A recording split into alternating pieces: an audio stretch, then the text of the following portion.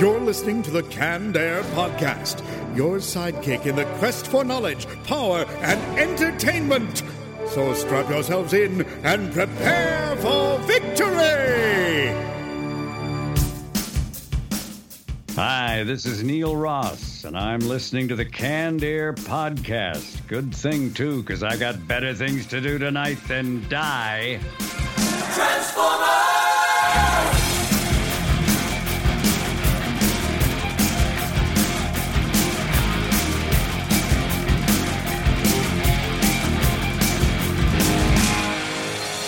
Hello, everyone, and welcome to another episode of Canned Air, your tribute to comics and pop culture. I am Jeremy Colley. I'm Jack Doherty. I'm Randy Hardenbrook. And we have a few special guests joining us today. First, a good friend of mine who's probably the biggest Transformer buff I know and biggest toy collector I know. I go on about the toys I have.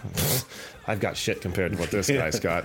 Mr. Nathaniel Tennant, thank you for being here, Nathaniel. Glad I could be here. And our guest of honor today. We have voiceover royalty here today. Spider-Man, he was Norman Osborn, the Green Goblin, Voltron, he was Keith and Pidge, G.I. Joe, Buzzer and Shipwreck, Transformers, Springer, Bone Crusher, Hook, Slag, and my God, this is the tip of the iceberg. Go to his IMDb. You've heard his voice out there, the legendary Neil Ross. Neil, thank you so much for being here with us today. Oh, my pleasure, guys. Good to be with you. Thanks for inviting me. Looking forward to it.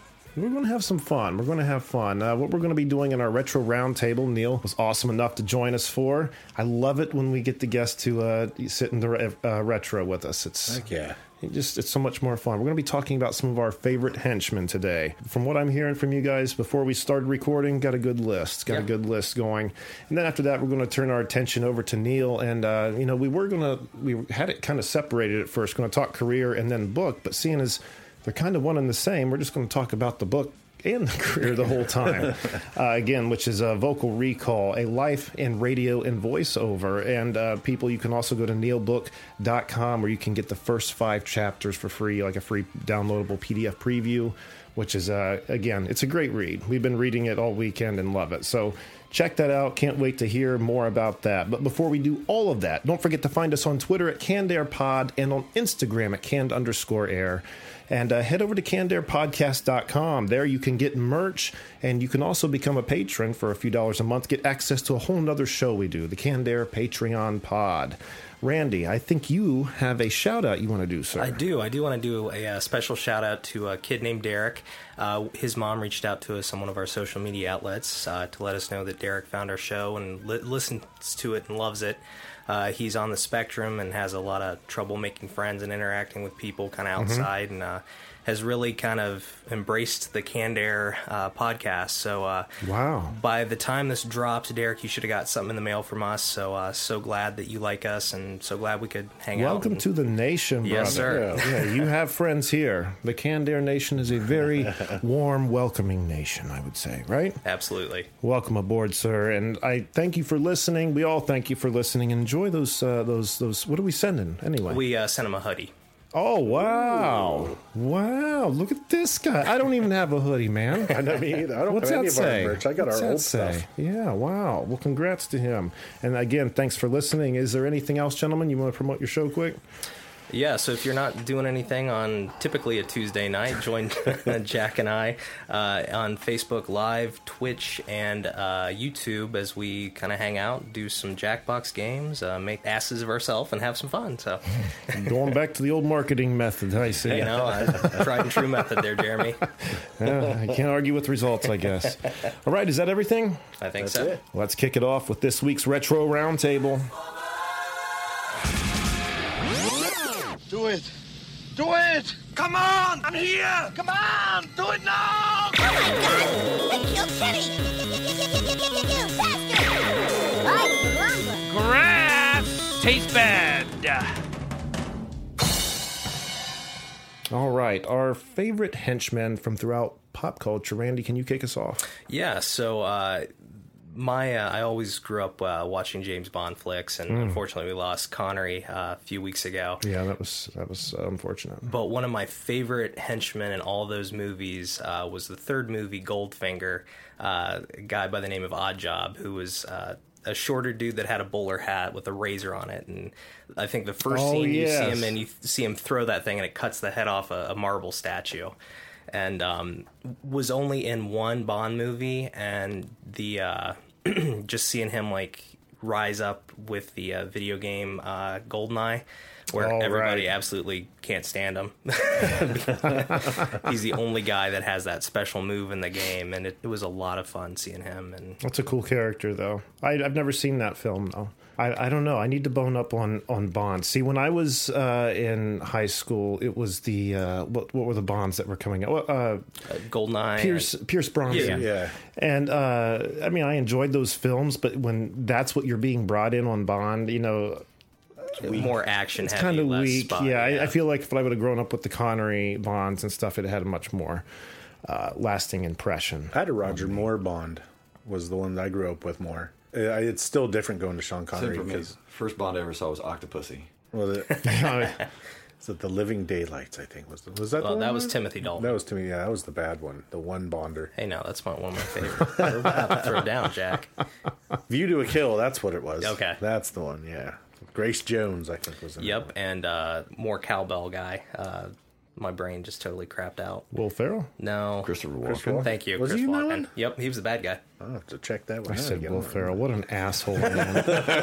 Wow. Of course it was Christopher Walken. Wow. Okay. That was a good pick, though. That was a good pick. Neil, why don't we head over to you next? Favorite henchman? Well, this is not actually a henchman, it's a hench dog, because you said animation was available. Oh, absolutely. Anything goes. It's funny, for someone who probably did more animation than anything else in my voiceover career, I did not grow up watching cartoons. We didn't have a TV in the house, and I was raised in Montreal, Canada, and kids under 16 couldn't go to movies in those days. No kidding. Yeah, they'd had a terrible theater fire in the 40s, and they passed these draconian laws, and the only way they could let kids into movies under the age of 16, they had to put on 50 extra ushers and jump through all kinds of hoops, so they just didn't do it. So I really didn't see a lot of animation when I was growing up. My influences were more along the lines of radio. But there's this one show that I did see. I think I stumbled into it when I was an adult, but it still made me laugh. And that's Dick Dastardly. and Wacky Races? Was he in? Yeah, and Yeah. his hench dog Muttley, Oh, yeah. who would always sabotage Dick Dastardly and then laugh at him. Yeah. I had the delight. They brought the characters back. They brought a bunch of Hanna-Barbera characters back. They put it in a show called The Fender Bender 500. Some of them they had to recast because the actors were no longer available. But in the case of Dick Dastardly and Muttley, Paul Winchell and Don Messick showed up and recreated those characters. And I got such a kick out of watching Don Messick do Muttley that I can't do it. That's why Don got the big money. And then the faux swearing. Oh, yeah. Paul Winchell looked like Dick Dastardly, kind of, especially when he was doing the lines. It was, and I would have to stifle laughter watching them. I got such a kick out of that. So that's my first nominee.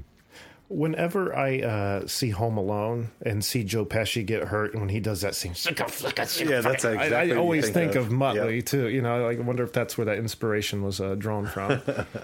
It was horrible in the CG movie Scoob that came out earlier this year. Mm-hmm. That they totally changed Dick Dastardly. He's more of a Did they really? Made him yeah a supervillain. yeah he's more of a supervillain. He's not quite as, I guess, bumbling. But then they brought Muttley out, and he was exactly the same. He was still foiling and laughing. Yeah, that was nice, refreshing to see him come back. Right. That's good. That's a good pick. I wouldn't have thought of them. See, you guys, I had so much trouble with this, which is why it kind of led to my pick. I'm glad with my pick, but we'll get to that a little later. Jack, do you want to go next? Yeah, I'll go next. Mine is a kind of a spy movie too, kind of like Randy's. And the henchman that was one of my favorites he wore a bowler also, I think, and his name was Random Task. except for a hat he threw a shoe. Right. Way to just total rip off my pick, man. Sounds like the Austin Powers. Yes. I forgot. No, that's not what mine was. I just thought about that while he was talking about Odd Job. Pulling out random task. No, mine is from Dragon Ball Z, the henchmen that were the minions for Frieza, the Ginyu Force. Oh, yes. And I don't know what it is. They're not really... Well, most of the time you think of henchmen, they're bumbling fools and stuff. But these guys really weren't. They were good fighters. And that's why I was having so much trouble. Because it's, our favorite... I took that as like the best henchmen. And all I could think of were bumbling dolts. You know what I mean? I'm sorry, continue. The shining moment is when they come out and announce... They've always got to announce themselves. And when they do, they stand in some kind of crazy pose. And then it's just this big... like light flare behind them, and they're in these weird poses where they got their arm totally ripping off Power Rangers. Hilarious. Yeah, it's pretty much the same thing. But it's great. I've never seen Dragon Ball. Never seen it. Yeah, Nathaniel's lighting up like Christmas in disbelief. It's funny because on the MMO of Final Fantasy 14 that my wife and I play, me and Jeff that used to be on the show, we're running around, and you can buy different perks for your character, emotes and stuff, and some of them are like they're Power Ranger poses. But Jeff, myself, and Misty would be running around, and after we like fight some animal, I'd be like, "Hit it, Jeff," and we'd just do this pose and stand there, and then just stand there frozen, because that's exactly what the Ginyu Force did. People just walk by like, "What the hell are they doing?" Only certain people would get it when they walk by. Very good, Nathaniel. Let's go to you, henchman, sir. I'm a child of the 80s. I grew up watching almost nothing other than cartoons and Sesame Street. And so my favorite henchman was always Starscream, because he was Megatron's right-hand man. Megatron needed him, but at the same time, he was always looking to unseat Megatron and take his spot as the leader. And a good pick at that. I think Megatron knew. And I had, heck yeah, Megatron knew. He just didn't care. But he knew he needed right him. there, He knew he needed him. And so kept him around. Plus, I had the toys. That added to it as well. Yeah. Now, my parents were hippies, so I wasn't allowed to have Megatron because he transformed into a gun. But I could have Starscream, so I had the henchman be the leader. Damn hippies. That's for sure. And he was portrayed by the late lamented Chris Latta. Wow. Who was a wonderful actor. And when did he pass? It's quite a while ago. He died. It's a real tragedy. I believe he was only 46 when he passed, and it was, gosh, I'm trying to think now, late 80s, early 90s. I forget. Wow. I'd have to look it up. But he was a mega talented guy. It's a shame. That's unfortunate. Yeah. I always hate hearing those stories, but I guess we all have to go at some time, don't we? Not me. I don't know about you guys. I'm not going anywhere. Well, let us know your secret, Neil, and maybe we can all stick around for eternity. I guess my pick, again, I said I was having trouble with this, trying to think, when I think of henchmen, I think Bebop and Rocksteady. And I was like, they're not very competent. Plus, we just talked about them, it seemed like just an episode or two ago. Again, I was thinking of like Otis, from Superman, like Lex Luthor's... Yeah. Again, I don't know what happened, boss. Just a dumbass. Just kill him, man. Just kill him. But so that became the struggle. Like thinking of like the most effective, the best henchman I could think of. And boy, if the answer didn't come screaming to me, since I was a child, since probably every one of us were children, these were probably the most horrifying henchmen. The winged monkeys in Wizard of Oz. Tell me you see a herd of these things flying at you and you're not just going to die of a heart attack before they even land. Like these, and they were competent. I mean, they seemed to get the job done, right? Yeah, for sure. They were 1 for 1. Yeah. Well, Bring back Dorothy. and they did it, so shut up. Can't argue with that. Okay. It's set to do a job. It's still an unbroken streak. Though. It's still I don't know. Whenever they like showed them up close, they just were horrifying. And the fact that they were dressed up like almost like little Bellkeep too was even more like confusing. I don't know. Am I wrong? You're all just staring at me. When I was in college, there was a video store just down the street from us. It was dollar video rental place, and they had a Wizard of Oz mural on one of the walls in the store. And one of the pictures that someone had included in the mural was a close-up of one of the winged monkeys, and I would not walk anywhere close to that mural. They're horrifying. I'm trying to picture from the show. They had masks on, right? Was it probably like a little person that was dressed up like a monkey? I would imagine. I'm not sure exactly how the special effects were done, but however they were done, bravo. Yeah. Bravo. I mean, especially when they do that. There's that one scene where the camera starts to sweep along with the road as they're coming in and landing. I'm like, oh, okay. I would turn and tail and running back. Turn the other way and hope they pass you while you're running. Oh, but that's just it. With that many of them and the fact that they can fly, you're not going anywhere. Right. And they were practical effects, too. Yeah. Which I'll take over CGI any day. Oh, yeah. Easy. Yeah. But man, bravo, Winged Monkeys. Bravo. Neil, do you have another pick you'd like to do? Yeah, he started out as a henchman, and I think he's kind of coming into his own. But I absolutely love the character of Mike Ehrmantraut, first seen in Breaking Bad, and it's in Better Call Saul. Yeah, and he's kind of Saul Goodman's enforcer.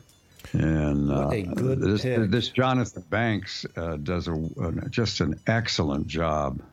A very menacing, frightening guy you would not want to cross on your best day. And then, of course, as they get into Better Call Saul, which is a prequel, you see how Saul and he meet and ultimately get together, and you learn a little bit of Mike's backstory. And it's just a really compelling character, and I absolutely fell in love with it. So he was next on my list. It's got to be because of his backstory, because he always played a henchman in so many movies in the 80s, and I always hated him. I would have to disagree. I mean, I think the Better Call Saul, I haven't seen all of Better Call Saul, but the backstory enriches an already great character. Without Better Call Saul, he was an amazing character from front to back, and his death scene was probably one of the best in that whole series. I haven't finished Breaking Bad. Dude, you have had your chance. He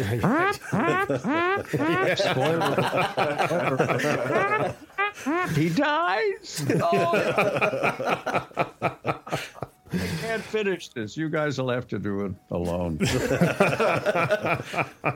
I need a minute. I really didn't know that, but I'm not. That it's one of those shows where they do those kinds of things. Oh my God, you didn't. Oh my God, I really did spoil it. Oh, but don't I feel like a royal ass? I will have forgotten about it. That, or it will happen when I didn't expect it and be like, oh, I bet Neil won't. He'll be like, that asshole podcaster ruined this for me. I'm sorry, sir. Well, not to worry. I'll soldier on. At least I didn't say anything else about it, right? There you go. All right. But a great pick. I would have. He wouldn't have come to mind for me. Any other picks we want to go over? The Minions. Any other good picks we might want to go over? No. All right. You set me up, is what you did. That's what I did. All right. Well, let's turn our attention over to Neil and talk again more about his career and the book, Vocal Recall, A Life in Radio and Voiceover. And once again, to our listeners at neilbook.com, you can get a free preview of the first 5 chapters. And again, strongly recommend, because it's been a book we haven't been able to put down. It's a great read. It really is. Yeah, and we're not just kissing your ass, Neil. We mean this. We have been really reading and really enjoying this. I got your book on Saturday afternoon, and I finished it this afternoon.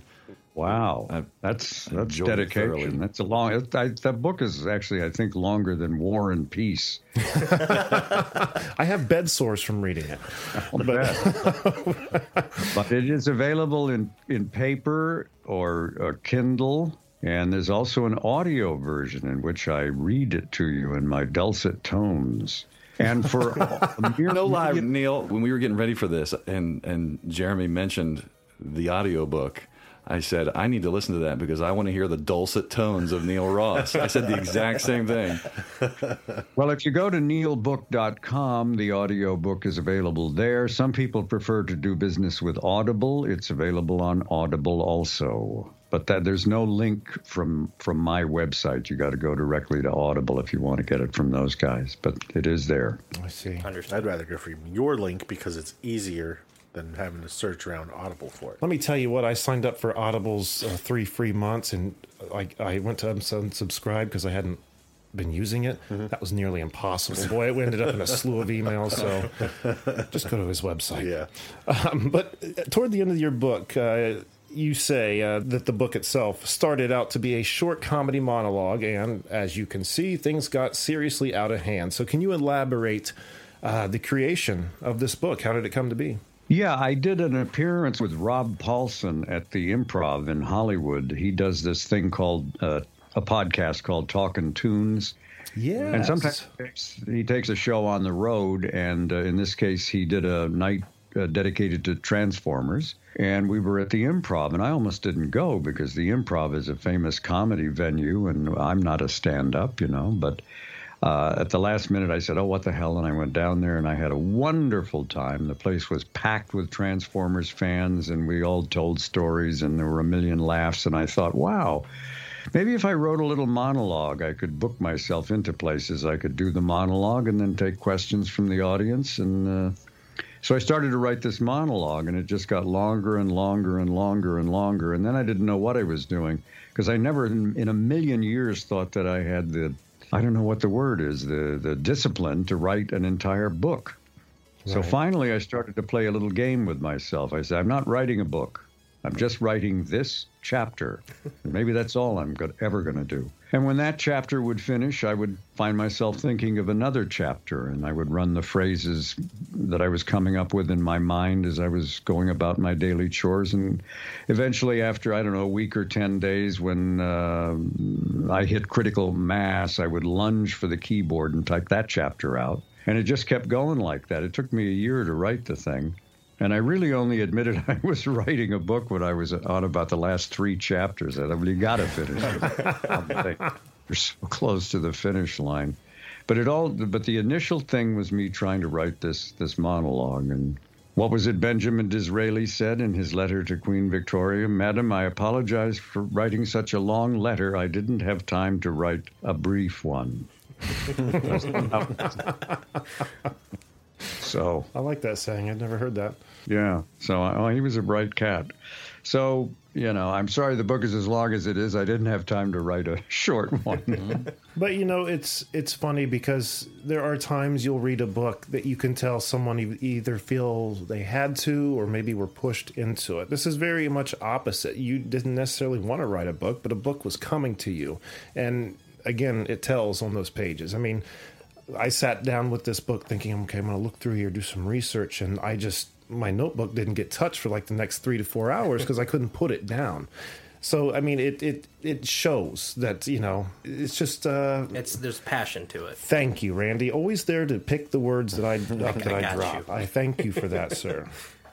Yeah, it's funny. I'm so lazy. I have to force myself to get down to on the keyboard, but it is kind of fun playing with language and trying to write it in a way that you try to capture your voice, and write it in a way that it's a way you're conversing with the reader rather than just putting things down on, paper. Right. And so, yeah, it was work, but I had a lot of fun. And, of course, I was dealing with my favorite topic, me. And I didn't have an editor somewhere going, we've got to have this thing by the 1st, or we're taking the money back. I could take as long as I wanted and goof around and not do anything for 2 weeks and not feel guilty. And maybe that helped. I don't know what it would be like to write under pressure. I don't know. I don't know. For me, anytime I've had to write under pressure, it doesn't turn out well. Yeah, same here. Yeah. I come up with something in the spur of the moment. I think that's pretty good. And then after the deadline, oh, my God, that was horrible. What was I thinking? Mm-hmm. Very good. Very good. Now, early in the book, you say that hearing Little Richard's Tutti Frutti for the first time is what really kind of blew your mind and got you interested in music and was kind of your start into radio. Now, you also have said in your book and in interviews and stuff that as a child you were, playing with your voice, doing different voices and stuff. I'm just very curious as to what your vocal inspirations were at those times, or who rather. Well, it was really a spontaneous thing. I don't know why I did it. I was, 5, 6, 7 years old. I listened to the radio a lot, and at that point, I had no interest in music. None of it did anything for me, so I would tune around listening to people talk, even if I didn't really understand what they were talking about. And I found myself fascinated by the different accents and the different voices, the high ones, the low ones, the gravelly ones. And I found myself just spontaneously starting to reproduce what I was hearing that came from the radio. And then when I got a bit older, inspiration, huge inspiration, and you guys, I'm sure, have never heard of this, but it was a very influential English radio comedy show. It influenced Monty Python. All of those guys listened to this show when they're roughly my age, and so we all listened as kids. It was called The Goon Show.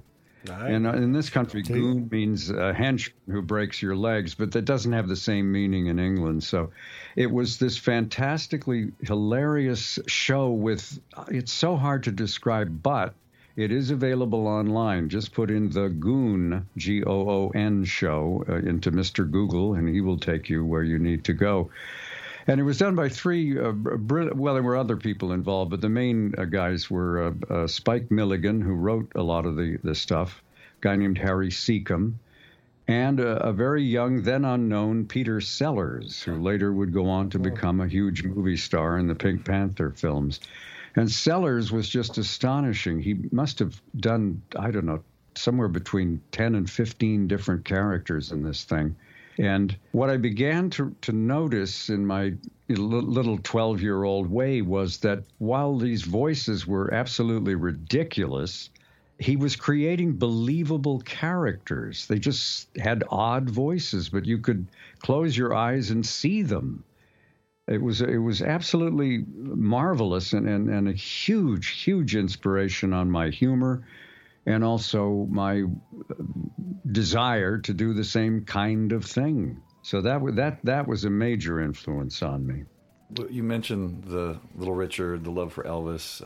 I know being a DJ, you had exposure to a lot of different kinds of music during your radio career. Are there any of today's music acts that you enjoy or inspire you? Well, I probably should listen more, to the newer stuff, but I find myself gravitating back to I've got the satellite radio, the Sirius XM, and I find myself spending most of my time on the classic vinyl channel or the classic rewind channel, and my daughter keeps saying, "Oh, there's other great stuff out there now," and I go, "No, there's not so much. No, there's not." Well, it's a funny thing. It's like back in the late 50s, early 60s, and on right into the 70s, the music was all we had. By we, I mean the young people, basically the baby boomer generation. All the rest of the media was for quote-unquote grown-ups.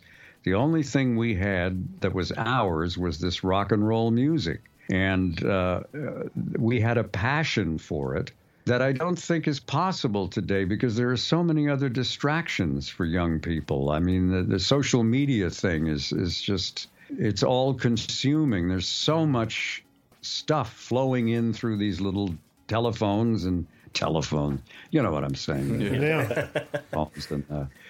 And the internet and blah, blah, blah. We didn't have any of that back then. All we had of the popular culture that was ours was this music, and we were very, very passionate about it. And the people who made it, especially the ones that got inspired by the 50s people and then started making their own music about 10 years later in the mid to late 60s, these people were on a mission. Now, part of the mission involved a lot of extracurricular activities, but they were really trying to make a statement. And now I don't hear much of that these days. It's more like we're just trying to make a hit. Mm-hmm. Yeah.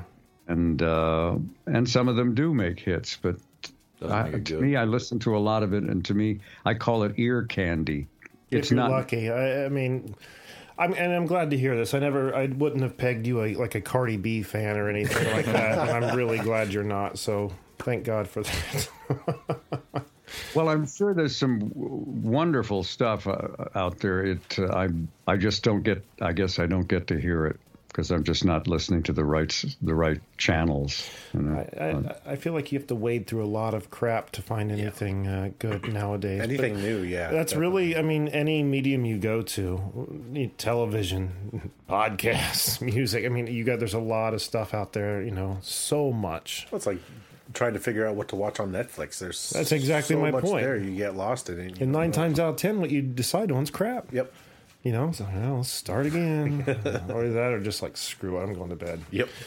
Now and then you stumble on a gem, and that's what keeps you coming back, I guess. That's exactly it. Of all the podcasts I've tried listening to and finding, I've got like 2 that I check back on to that well weekly. You know, other than that, I'm just like, yeah. Mine is ours. No, it's not ours. I'm not that self-righteous. I can't listen to any others but Oh my God, no. Podcasts I'd like to get involved in. Apparently, some of them are recreating. They're actually creating a new. It's not radio, but audio drama, like the old time golden age of radio, which I heard as a. I would love to participate in something like that. I've often thought I was born in the wrong time period. I think the ideal job for me would have been radio actor. But, you know, that radio drama ended the year I graduated from high school, so forget that.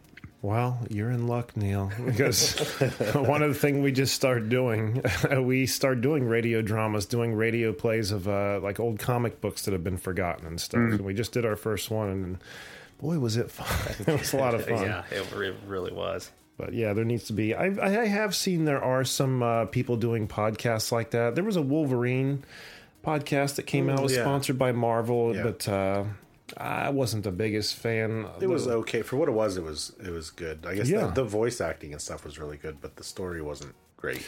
Yeah, exactly. So, but they're trying to make a comeback. But another thing, Neil, you talk about in your book that I was very curious about, and I've definitely heard about, was when Ronald Reagan took office, deregulation. All these FCC regulations, on the advertising to children and stuff like that were keeping our cartoons primarily in a 3-hour time block on Saturday mornings. And you used the quote, the producers and broadcasters were a bit like long cage birds. It took them a while to notice the cage door had opened, but once they did, a lot happened. So I'm just curious, as far as what were these regulations? I mean, was it more on the time slot, or were there a lot other things, a lot more freedoms that they found as a result? It had to do with commercials, how many commercials you could run.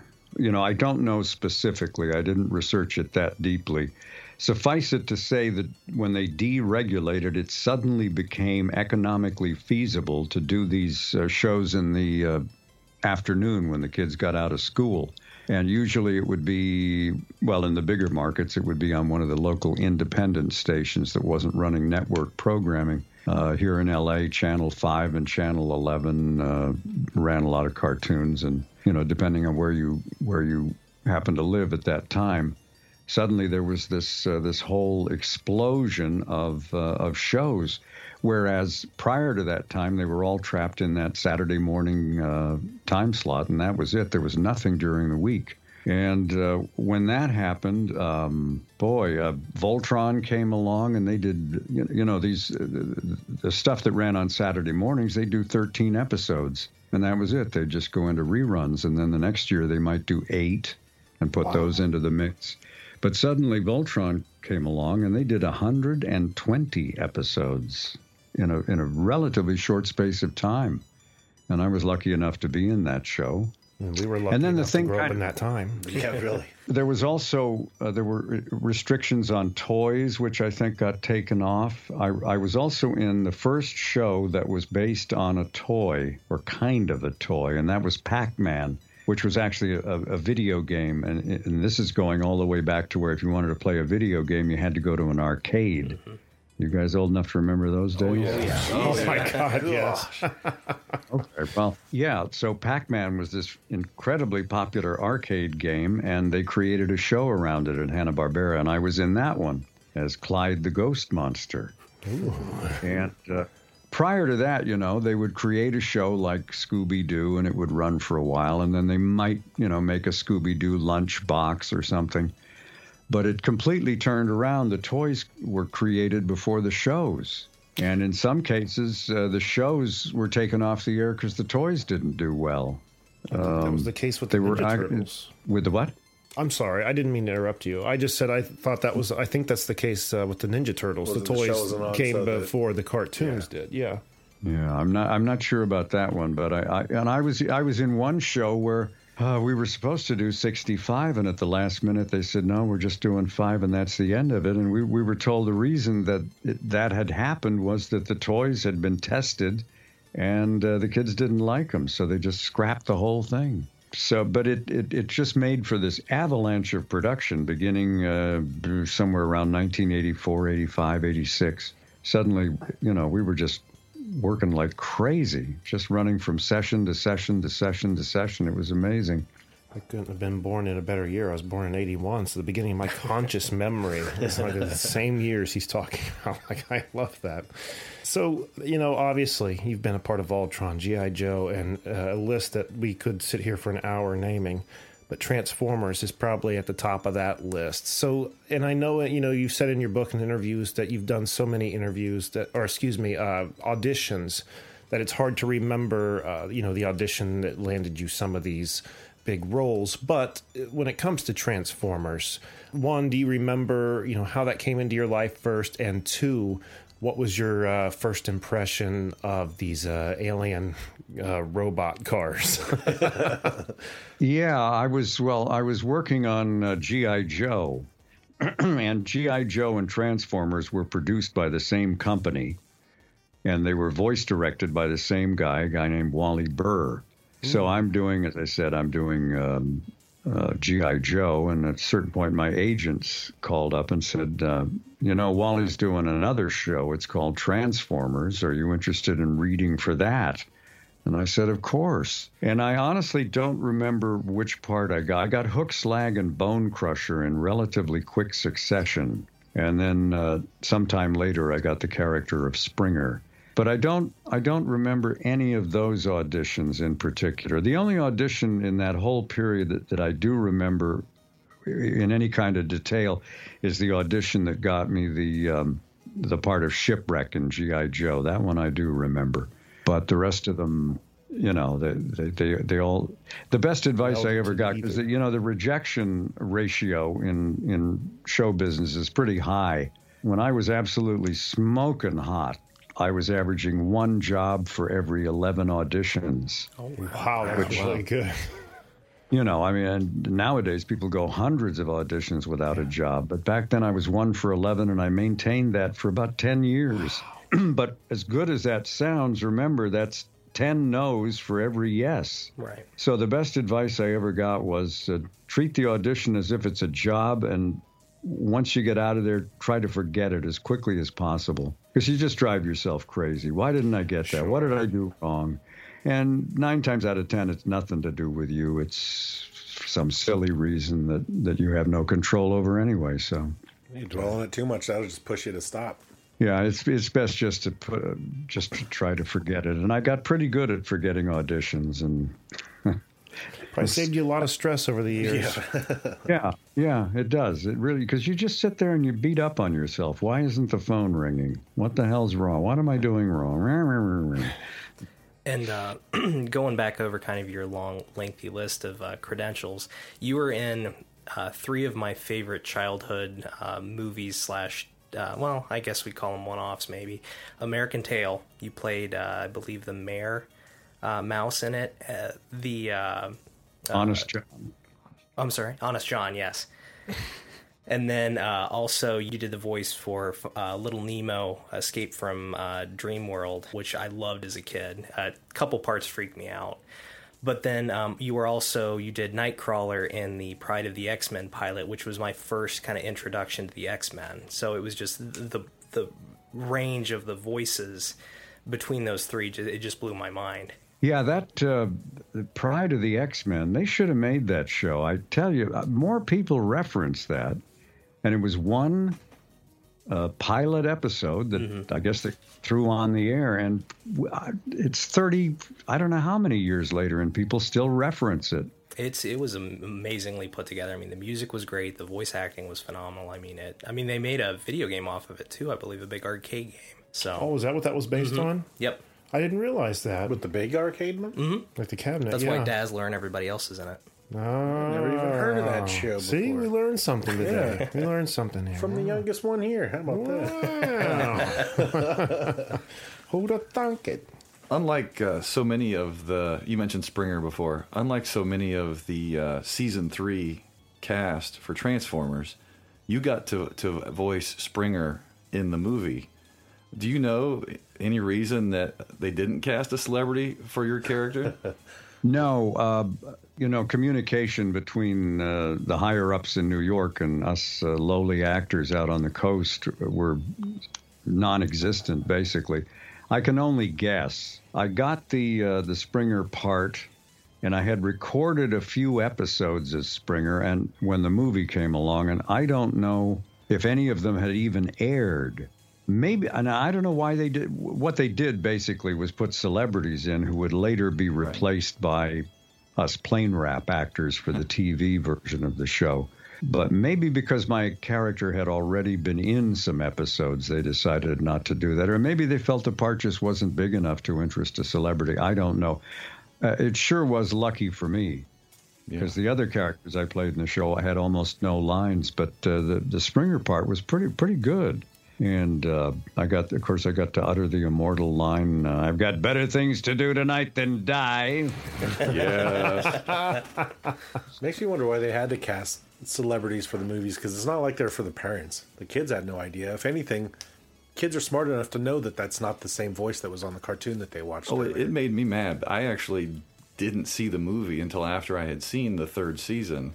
So I knew Ultra Magnus as Jack Angel's voice, and I knew Hot Rod as Dick Gautier's voice. Mm-hmm. Then I see the movie, and Springer's right, but Hot Rod and Galvatron and all these others are all messed up, and I was mad. It's so funny. This reminds me of a story I heard Tom Hanks say, where he was in an elevator at a hotel, and a father and his little girl walked in the elevator, and she was carrying a Woody doll. Oh, I know the story you're talking about. As the father and Tom Hanks were talking, he reached down, grabbed the Woody doll, and autographed it and gave it back. And it just sent this girl into hysterics. You just ruined my doll. Mm-hmm. Why would you write all over my doll? She didn't care about the celebrity behind it. She just cared about the doll. You know what I mean? Well, we argue endlessly about the celebrities in animation, and that ship has sailed. The only chance we plane rap actors have is, playing third thug from the left who says oof twice. I'm no fan of the celebrity doing the voice actors because they're just always being themselves. It's just their voice. Well, some of them bring quite a bit to the table. I mean, I always reference now I'm having a brain fart. Robin Williams in he was a special breed. Yeah.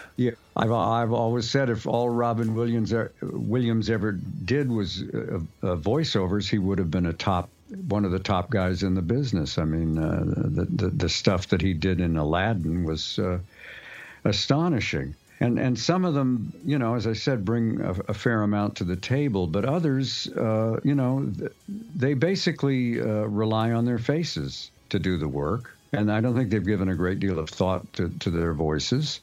Right. And they show up, and this is a situation where they can't see you.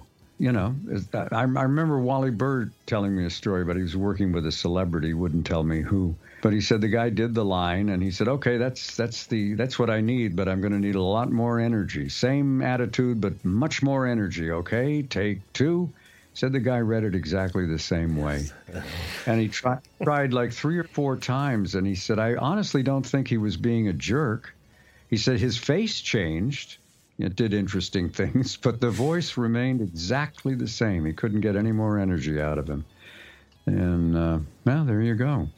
It is hard with just a little bit of voice acting we've done with our little audio dramas to to try to get a point across in just using your voice. Oh, it's hard, and what we've recorded is horrible, but it's still fun. Yeah, it's just still fun. But at the same time, we being podcasters, I mean, obviously not to the extent that voice actors like Neil have felt, but when we started doing this in 2013, there were a few celebs that had podcasts, but it was kind of niche. And within the past few years, now it's caught on in every podcast, or every celebrity has a podcast. And it's just infuriating that they're just bringing in their inherent crowd and taking up the airwaves from us people who are out there really grinding and striving. And God damn it, just click on it once.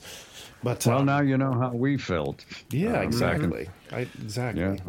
Were any of the other Transformer guys, did they ever express any disapproval or being upset about being left out of the movie when they had already started voicing those characters for the TV show? Well, the big thing was a lot of them started leafing through the script and discovering their characters get killed, and it's like, wait a minute, and I just knew that the film was doomed. I mean, they killed Optimus Prime. Yeah, they did. I hope I'm not spoiling it for you.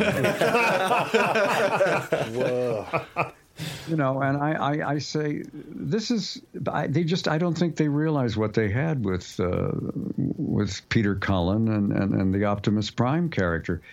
I liken it to, we're going to do another big Mission Impossible movie with Tom Cruise. Only in this one, halfway through the movie, Tom Cruise's character dies and gets replaced by somebody you never heard of.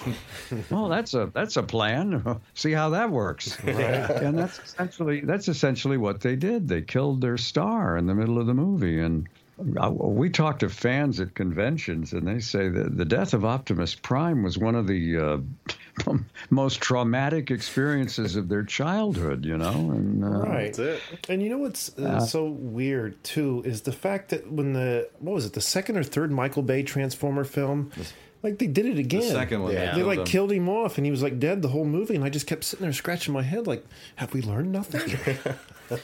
Now, Neil, I'd heard a rumor that because they did the G.I. Joe movie the next year or around that time, that they had planned to kill off Duke, but they changed it at the last minute because of the Optimus Prime negative feedback. It was actually supposed to be a theatrical release.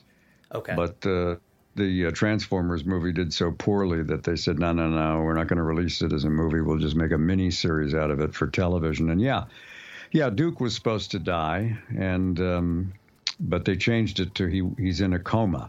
Okay.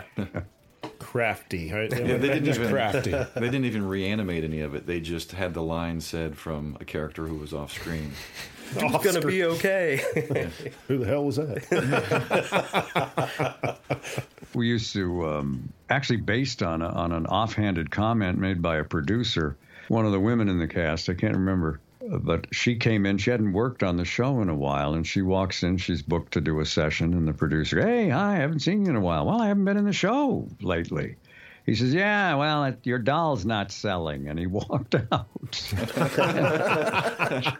She didn't know if he was kidding or not, and none of us did. And then we started joking about it. If you're not booking, run down to Toys R Us and buy, a dozen of your action figures and see if they'll put you back in the show. And so my joke is that the Duke is in a coma, but he will no doubt revive if his toys start selling again. Oh, sure. And I don't know, did he ever revive? He did. He did. Okay. Yeah, at the very end, Duke's going to be I'm so A-okay. relieved to hear that. Excuse my ignorance. Michael Bell ran out and bought a couple Duke figures during the intermission. You'd mentioned the cons. You attended TF Con in 2017, and you were there with Jack Angel. And I know you're not going to remember any of this, so I'm not delusional or anything like that. But I had an original Springer figure from '86 that was still in the box, and I had you autograph it. And while we were standing around talking, and you were signing that, I had asked you a question, and you said, "That's a good question. Ask me that at the panel." Well, we got to the panel, and the line was so long that I didn't feel like getting in line to ask the question. So I wrote it down so I could ask you now. And okay. The question I had was the characters that most people know you for are Springer and Shipwreck. And I mentioned that both of them are kind of wise guy, smart aleck types. And I was curious if that was on purpose, that you had been cast for the smart aleck guys because that was a character trait of yours, or if it just kind of worked out that way. Yeah, it just kind of worked out that way. The Shipwreck thing, that, as I said, that's an audition that I do remember quite well. I can go through it if you want or not, but yeah, sure. Well, I showed up at Wally Burr's old soundtrack studio on Ventura Boulevard, and there's a drawing of a sailor and a one-paragraph description, and I go in and I do a couple of approaches, and I can tell nobody is very thrilled, and I'm just about to say, well, that's all I've got. I guess I'll be on my merry way, and there was a guy over in the corner, and he said, have you ever seen the movie The Last Detail? And fortunately, I had. And I don't know if that rings a bell with any of you guys. Jack Nicholson. Mm-hmm. Yes.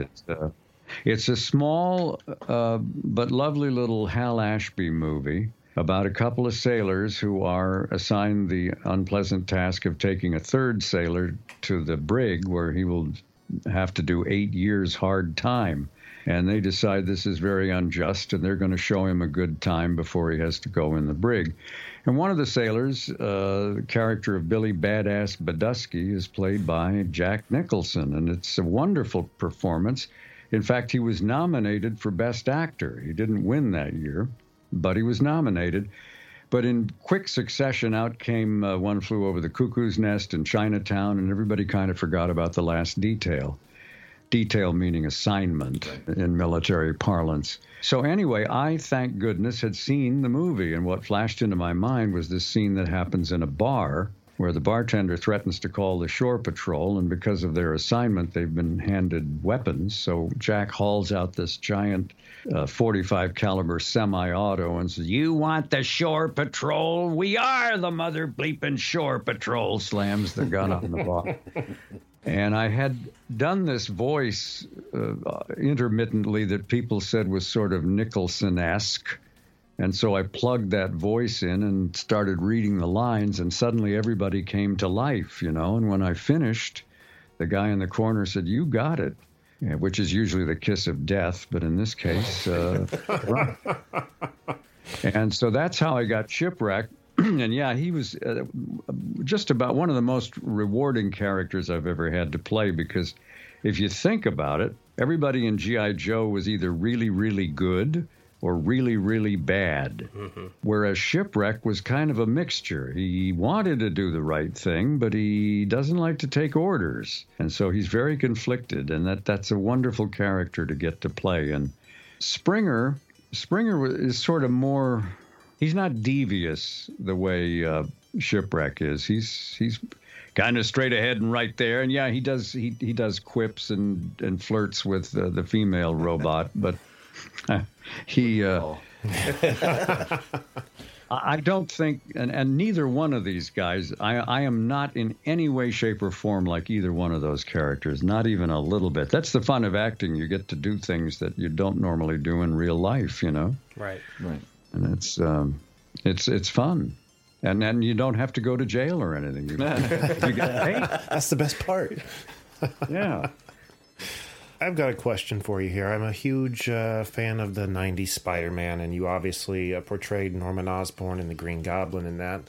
And was it, Nathaniel, help me? Spider-Man and His Amazing Friends. Yeah, that you also portrayed Norman Osborn in that series. But yeah, the one in the 90s is the one that I remember the most. And reading your book, you said something, you recall a moment that kind of made me think of you portraying those characters. You were talking about witnessing Frank Welker in the booth doing two voices that there were like two voices he was doing that were having like a heated conversation with each other, and to the point where the dialogue was even like getting to overlap, and like the people in the booth were saying, "We're gonna have to do another cut, you know, you overlapped," but it was all him. And so it just kind of made me think of, well, I wonder how Neil was, you know, doing his Norman Osborn, having the dialogue with the Green Goblin, because not only was there a lot of back and forth there, but, from, just a very businessman kind of voice to that high, awful, the goblin voice. So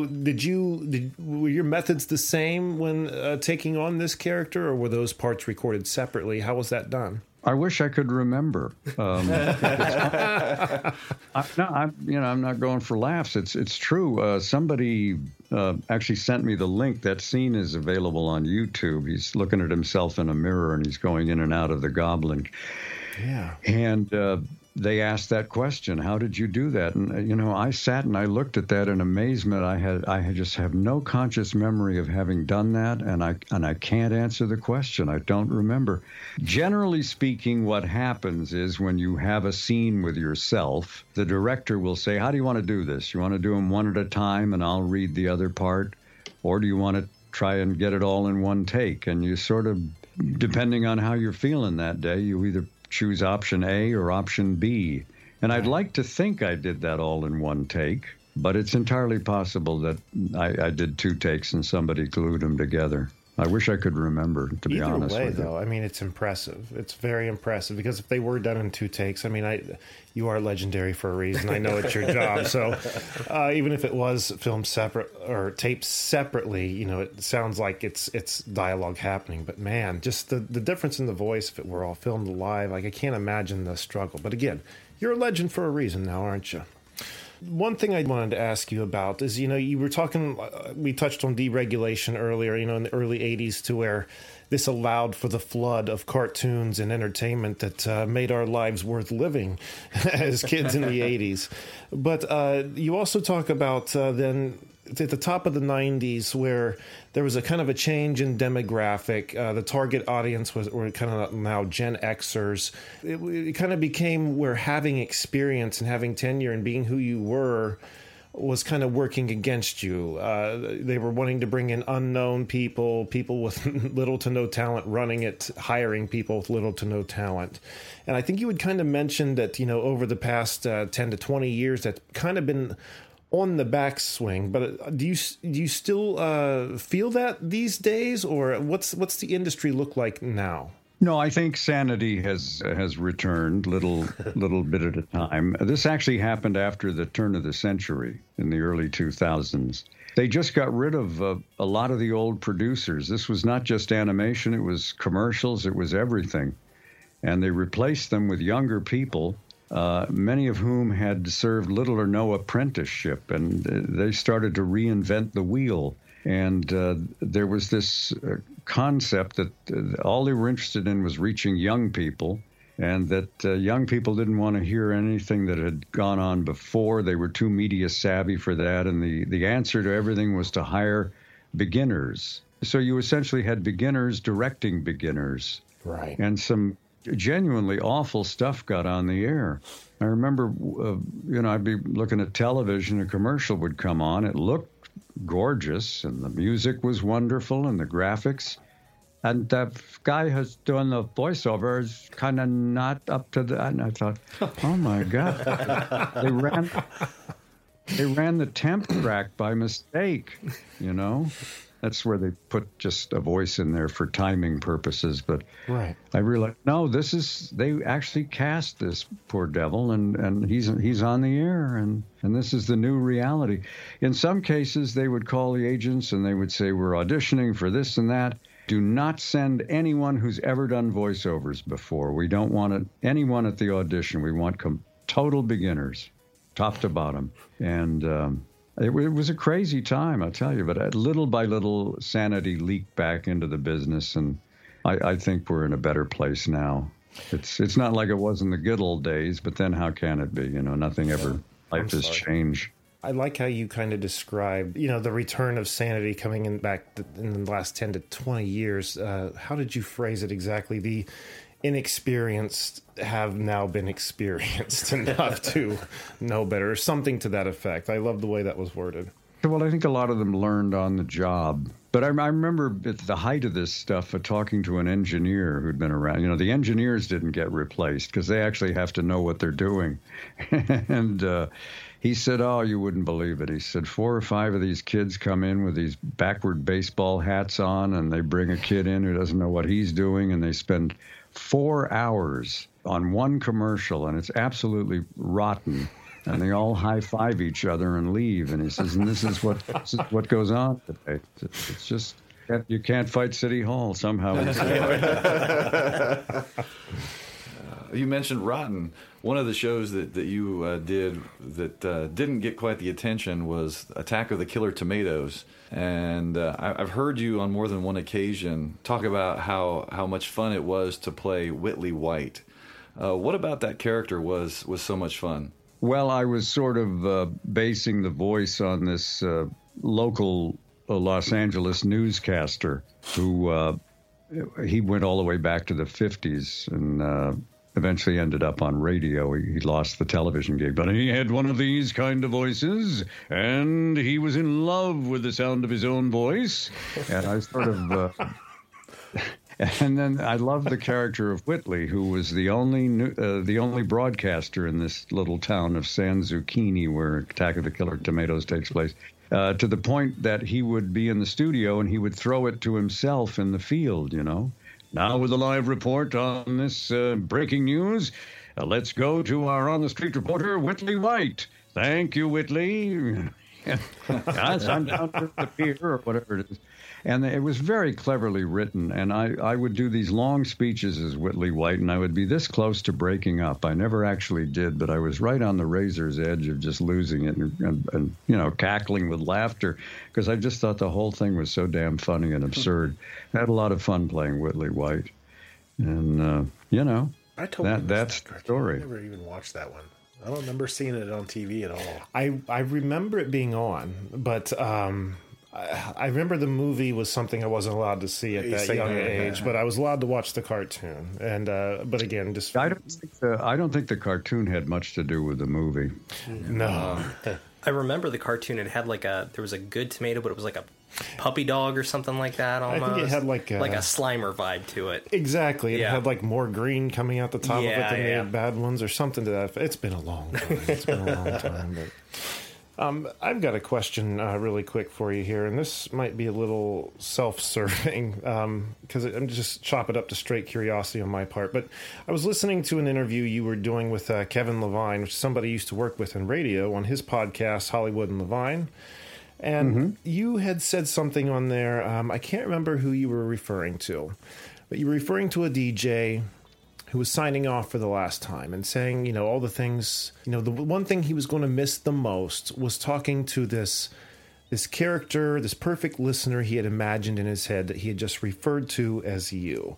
And that was going to be the thing that broke his heart the most, not being able to talk to this fictional character.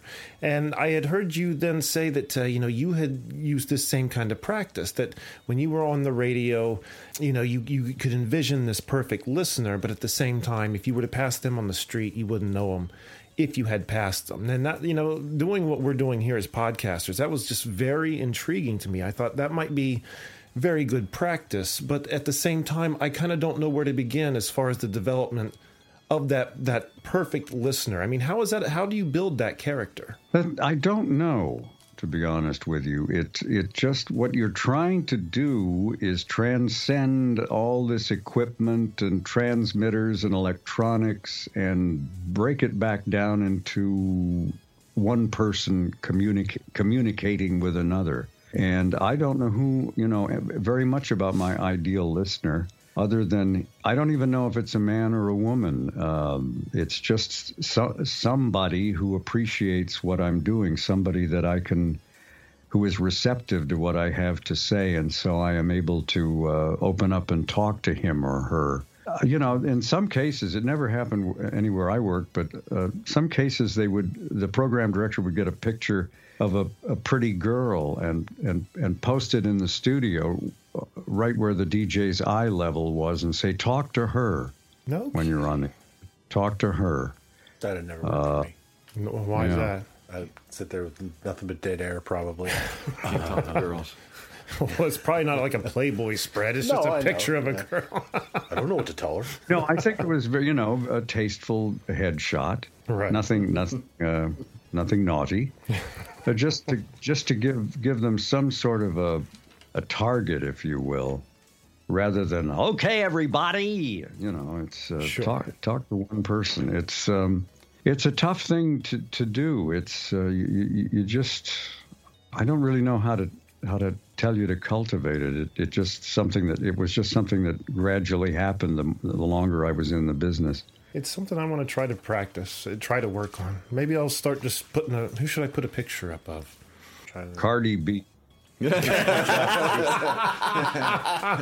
you won't be liking anything I say then, I promise. It will not be a flattering conversation. You've been a part of so many properties over the years. Have you collected anything from all the different jobs you've had, be it scripts or the toys or the games, or with all the different voiceovers you've done in video games? No, I have a couple of toys that fans have given me. I did save scripts, and when we moved, I threw away a lot of them. I filled up an entire recycling dumpster. My wife said, "Get rid of it." But I hung on to what I thought were probably the ones people would want.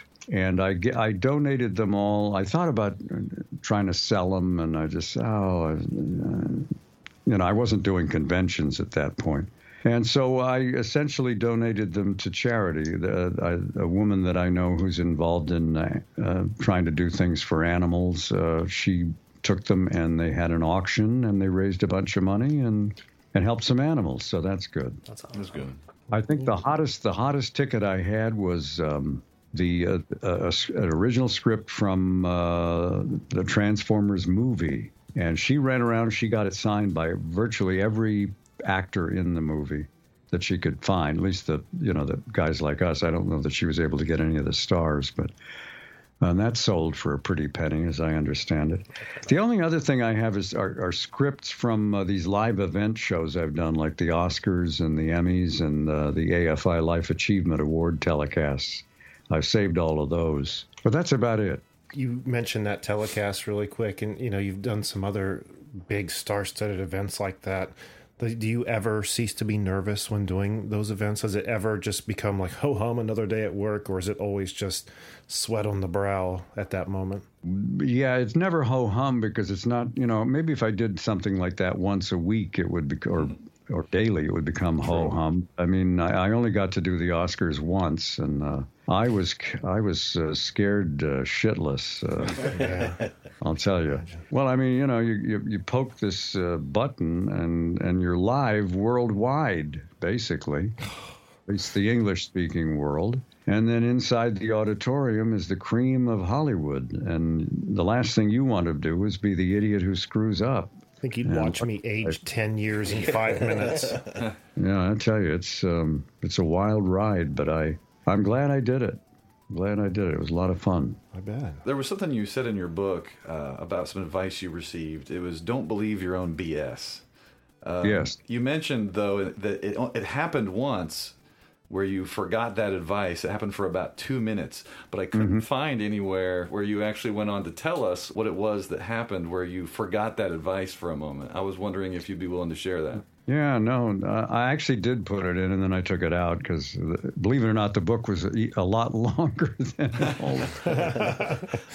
I just had a spectacular day in which I was booked solid all day long. I just went from one session to the next session to the next session, and finally it ended about 6 o'clock in the evening. I'm headed home. I drive down the Hollywood freeway. I get off on Vine, and I go over that hill.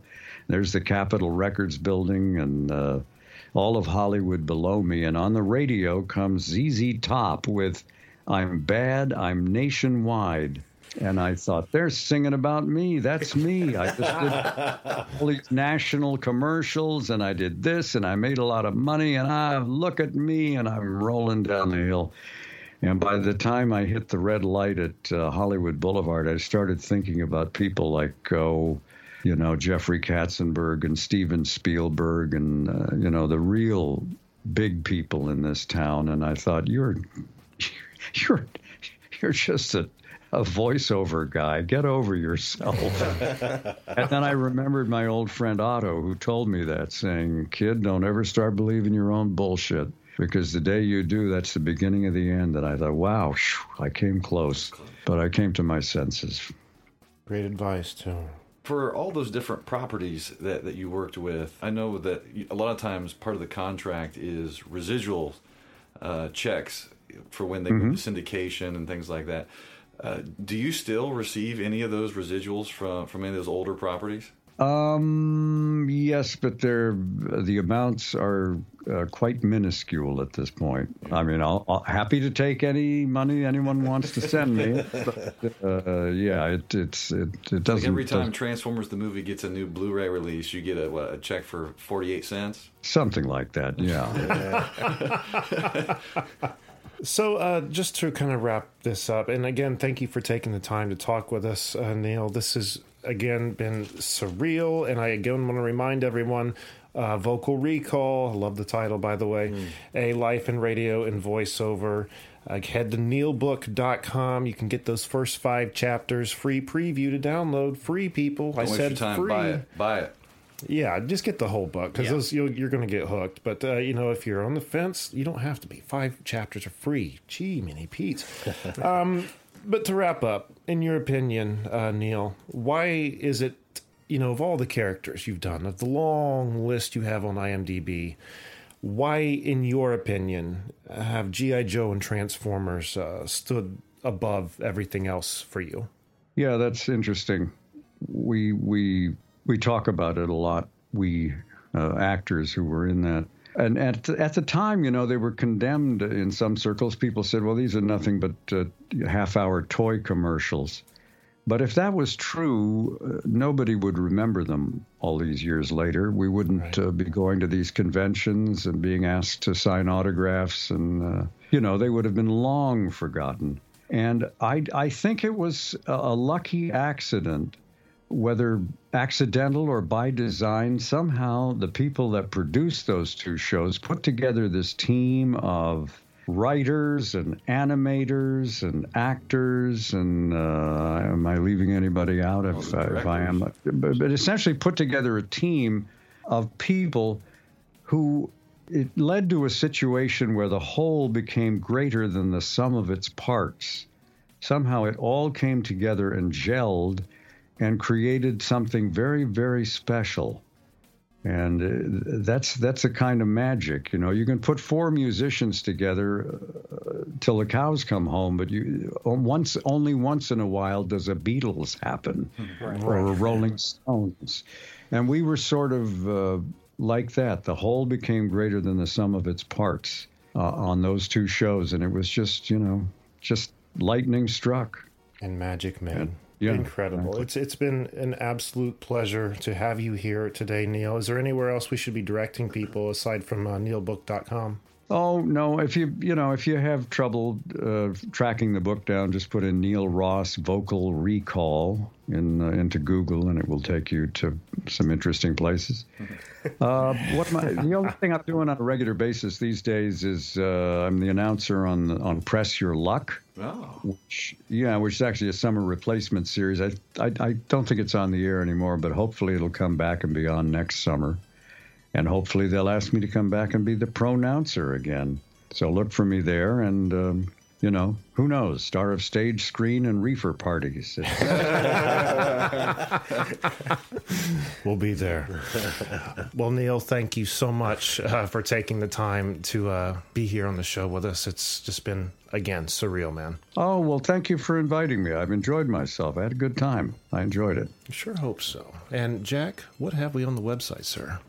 Go to cannedairpodcast.com where you can see show highlights, guest info, listen to the show, follow us on all our social media, see some YouTube videos, buy some merch, become a patron, and if you'd like to be a guest and promote your work, send us an email on our contacts page. And don't forget to find us on Twitter at CannedAirPod and on Instagram and canned_air. And again, that website Jack was just telling you about, cannedairpodcast.com. Head over there and you can get merch and become a patron. $5 a month gets you access to that Canned Air Patreon pod. And what am I forgetting, Randy? Just hop on every Tuesdays on either Facebook, Twitch, or YouTube and see Jack and I play some Jackbox games. Join us and have some fun. There it is. Sometimes Wednesdays. Sometimes Wednesdays. Nathaniel, I want to thank you for coming out and sitting in, taking time to be with us. This dude drove quite a while to be here tonight. Quite a distance. When I heard Neil Ross was going to be, I was more than willing to make the drive. So thank you, Neil. This was thank you, Nathaniel. I appreciate it. I appreciate it very much. Well, I think that's going to do it for this episode. So until next time, I'm Jeremy Colley. I'm Jack Doherty. I'm Randy Hardenbrook. Nathaniel Tennant. And I'm Neil Ross, and I won't be back. Oh, don't say that. Thank you so much for listening, everyone, and be excellent to each other.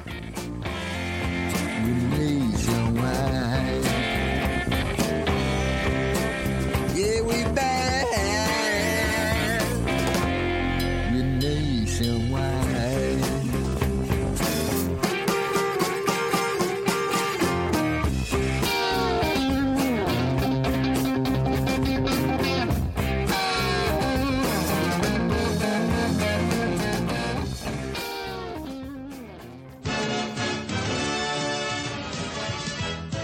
Oh, a dog. Hi, puppy. Nice puppy. Oh, no. Don't run. It'll only make things worse. Mutt. Remember, you never want to approach a stray dog, especially one that's foaming at the mouth. Get away from the animal as quickly as you can and tell a grown-up. Hey. And knowing is half the battle. G.I. Joe! This has been a Canned Air production.